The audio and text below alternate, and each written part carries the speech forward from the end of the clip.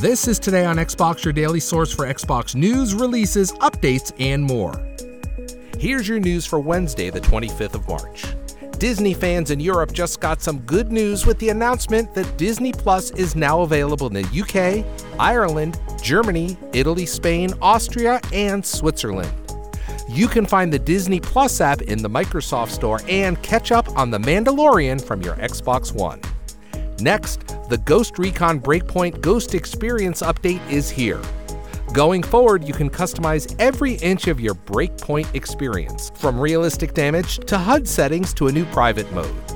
You can select from preset modes and change your settings at any time. And you can always play with friends regardless of your settings or theirs. That's all for today, and we'll see you tomorrow.